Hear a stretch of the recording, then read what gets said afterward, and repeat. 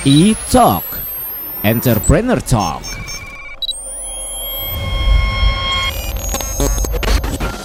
Halo Pop Lovers, balik lagi bareng Abi Zaki, pastinya di E-Talk, Entrepreneur Talk, yang selalu punya tamu-tamu yang kece-kece berat. Nah, kali ini di line telepon kita sudah tersambung. Wah, ini kece berat nih tamu kita kali ini nih. Ada Mas Brian Marshall selaku CEO dan founder dari Circlo. Halo Mas Brian.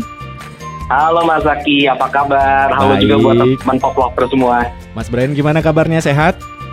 Baik, sehat. Sehat ya. Pasti langsung penasaran nih Mas dengar kata Circlo. Sebenarnya Circlo ini apa sih Mas Brian dan berdirinya kapan? Oke, jadi Circlo ini perusahaan teknologi yang memfokuskan diri pada bidang e-commerce dan sudah berdiri dari tahun 2013. Jadi kebetulan nih pas banget ini kita lagi di suasana ulang tahun ke-7 nih. Bulan-bulan ini tuh. Kami ulang tahunnya persisnya di 1 Juli di suasana ulang tahun nih. Oke, suasana ulang tahun ya. Selamat ulang tahun dulu deh pastinya buat Circlo yang ke-7 ya. Bener, thank you banget. Oke. Nah, kalau kita ngomong tentang Circlo, konsep bisnisnya sendiri ini seperti apa Mas Brian? Kehadiran kami di masyarakat itu tujuan utamanya apa sih? Tujuan utamanya adalah kami mau bantu brand untuk bisa berjualan online. Nah itu purpose statement-nya kami gitu ya ceritanya. Jadi helping brands selling online gitu. Nah tapi cara bantunya gimana? Nah itu yang kami luncurkan berbagai produk maupun jasa untuk bisa membantu brand berjualan online. Contohnya pertama 7 tahun lalu waktu kami mulai pertama berdiri, kami luncurkan website di mana di website tersebut orang bisa buat website toko online-nya sendiri dengan mudah dan murah. Satu lagi contoh jasa lainnya gitu ya, yang mana kami hadirkan sekitar 4 tahun yang lalu, itu adalah jasa atau layanan di mana kami bisa membantu brand-brand, yang ini memang terutama adalah rekan-rekan brand yang brandnya mungkin sudah cukup besar, baik nasional maupun multinasional, untuk bisa masuk ke pasar online melalui banyak marketplace.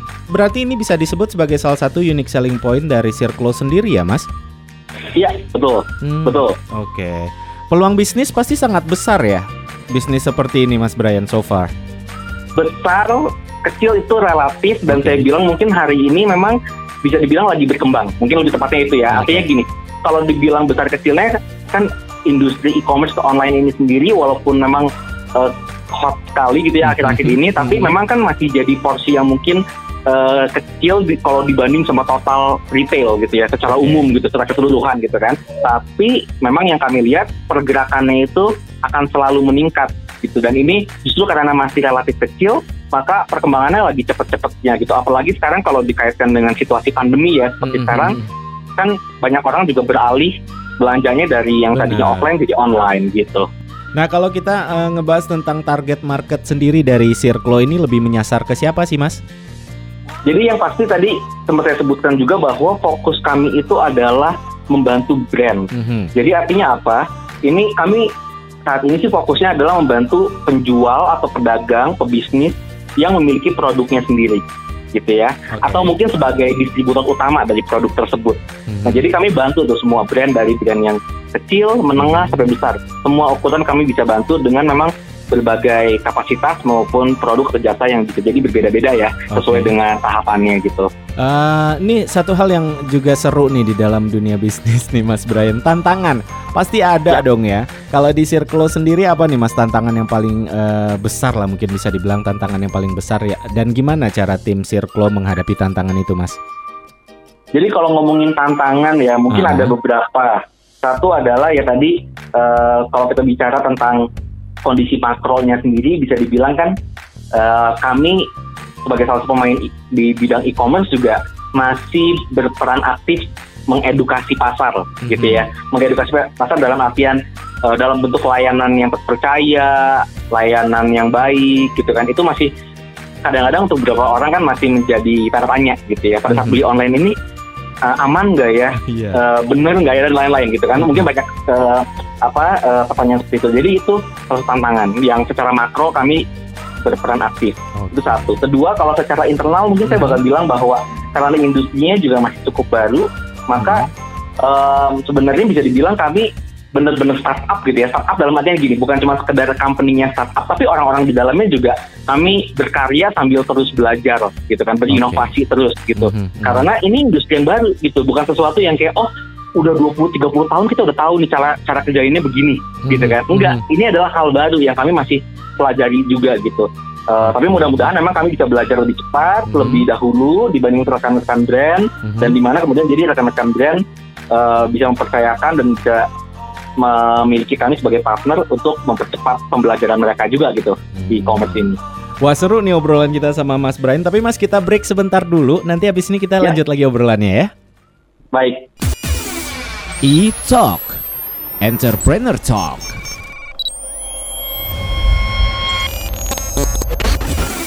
E-Talk, Entrepreneur Talk.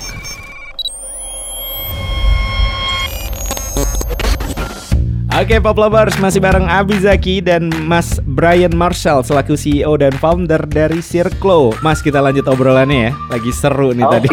Oke. Iya. Kita masih ngebahas tentang Circlo.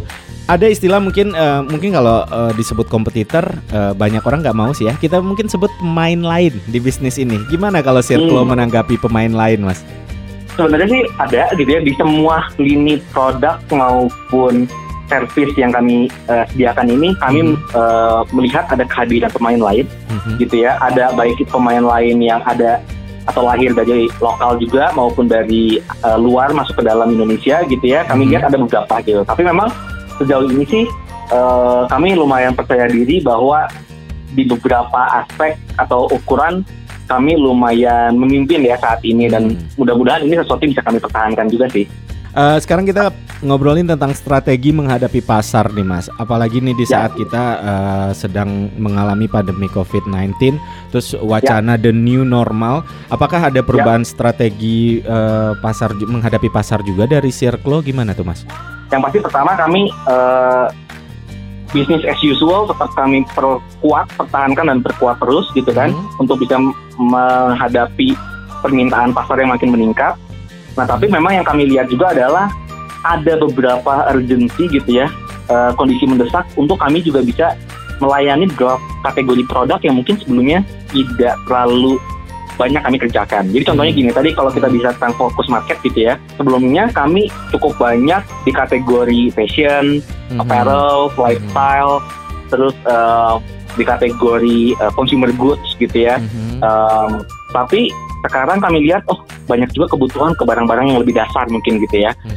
Atau mungkin kalau ngomongin consumer goods pun consumer goods yang mungkin kayak makanan siap saji, makanan beku misalnya gitu ya, atau mungkin obat-obatan gitu ya. Nah, ini jadi kategori-kategori yang makin mendesak juga untuk kemudian pindah ke online gitu kan. Nah, jadi ini salah satu strategi kami membuka diri lebih luas terhadap tantangan kategori produk apapun yang memang dibutuhkan di saat ini. Jadi itu, terus di luar itu tentu memang kalau secara internal kami bakal lihat juga bagaimana strategi kami bekerja itu juga terdampak sekali ya dari situasi pandemi ini. Kan bisa dibilang tadinya kami ini walaupun perusahaan digital, tapi kami berkantor dan kemudian memang kami sukai kantornya untuk menjadi tempat kreativitas terjadi gitu kan. Jadi artinya semua orang kantor, bertemu langsung gitu kan, dan mungkin kalau kapan-kapan kita bisa bahas tentang kantor pun, kita juga coba desain kantor kita supaya open space gitu ya, supaya gampang ngobrol harus dengan yang lainnya. Nah, tapi sekarang dengan kondisi pandemi seperti ini tentu itu tidak bisa kita nikmati ya. Sehingga harus kerja dari rumah, dan ini ya dipaksa untuk belajar sih gitu. Bersyukur sih memang selama 3 bulan terakhir ini kami sudah menjalankan WFH. Bersyukur produktivitas terus terjaga, malah cenderung meningkat. Oke. Betul. Dan memang ini didukung juga dengan teknologi, kesiapan teknologi dan infrastruktur yang memang bersyukur juga sudah cukup baik gitu di Circlo. Nah, ini kan di bulan Juli ulang tahun yang ke-7 untuk Circlo sendiri. Pasti ada target atau goals untuk kedepannya Circlo, pengen seperti apa sih, Mas Brian? Kebetulan memang di ulang tahun ke-7 juga ini kami kita udah punya hashtagnya nih, kita udah keluarkan tagline-nya gitu ya, bahwa ulang tahun ke-7 kami ini tajuknya adalah Inspire the Future. Gitu ya. Kita mau mencari dan mendapatkan dan juga memberikan inspirasi gitu ya untuk masa depan. dengan walaupun sudah 7 tahun bergerak, tidak terlalu sebentar juga, tapi kami melihat bahwa ini memang masih permulaan gitu ya. Apapun yang sudah kami hasilkan sejauh ini masih permulaan. Kami lihat potensinya masih besar ke depan, beberapa tahun ke depan. Kami mau terus bisa berkembang lebih cepat dibanding perkembangan e-commerce itu sendiri, sehingga secara proporsi dampak kami terhadap e-commerce di Indonesia itu bisa meningkat secara persentase gitu sih. Ini Mas Brian ini Pop Lovers, kalau kamu nggak lihat ya, yang lagi dengerin kita di radio nggak lihat nih orangnya, tapi Mas Brian ini masih orang muda banget. Nah, pengen juga nih Mas Brian, anak-anak teman-teman Pop Lovers yang lagi dengerin kita minta tips juga nih dari Mas Brian selaku pebisnis. Ada orang yang pertama pengen mulai bisnis tapi bingung harus mulai dari mana, gue harus apa dulu. Ada yang kedua udah mulai bisnis 1 tahun, 1,5 tahun mulai banyak masalah, mulai kendor semangatnya Mas Brian. Boleh dong Mas tipsnya? Buat teman-teman yang lagi mikir-mikir memulai, menurut saya yang pasti pertama adalah kalau memang kita siap gitu ya dengan segala konsekuensinya. Jadi pertama itu ya, menurut saya adalah kesiapan gitu ya, bahwa bisnis pasti banyak tantangannya juga. Betul. Gitu kan. Jadi bersiaplah untuk itu, tapi kalau memang siap dilakukanlah segera. Kemudian setelah dimulai, jadi kalau teman-teman sekarang udah mulai pada saat terjadi tantangan, coba ingat balik, kenapa sih mulai bisnis tersebut gitu. Yang praktis lainnya lagi adalah bahwa coba miliki support system yang baik gitu. Baik support systemnya dalam artian mungkin partner jadi dalam berbisnis, atau kadang-kadang bisa jadi karyawan bisa jadi support system yang baik juga gitu, atau mungkin mentor atau teman keluarga. Jadikanlah itu support system yang kuat gitu ya, dan itu dipupuk. Jadi jangan support system itu nggak bisa bekerja cuma di saat kitanya sulit gitu kan. Di saat kita lagi tidak sulit, justru harusnya kita sebaliknya menjadi support system buat orang lain gitu kan. Karena di saat kemudian kita sulit, kita yang kemudian bisa di support gitu. Wah, dengerin tuh Pop Lovers, tipsnya berguna banget tuh dari Mas Brian. Nah terakhir Mas, sosial media satu hal yang paling penting saat ini ya. Circlo ada di sosmed apa aja Mas, dan akunnya apa?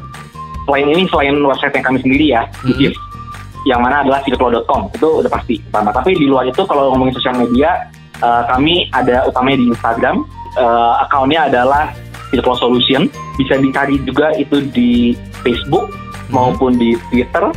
Jadi kalau di LinkedIn adalah Circlo, dicari ada company page-nya.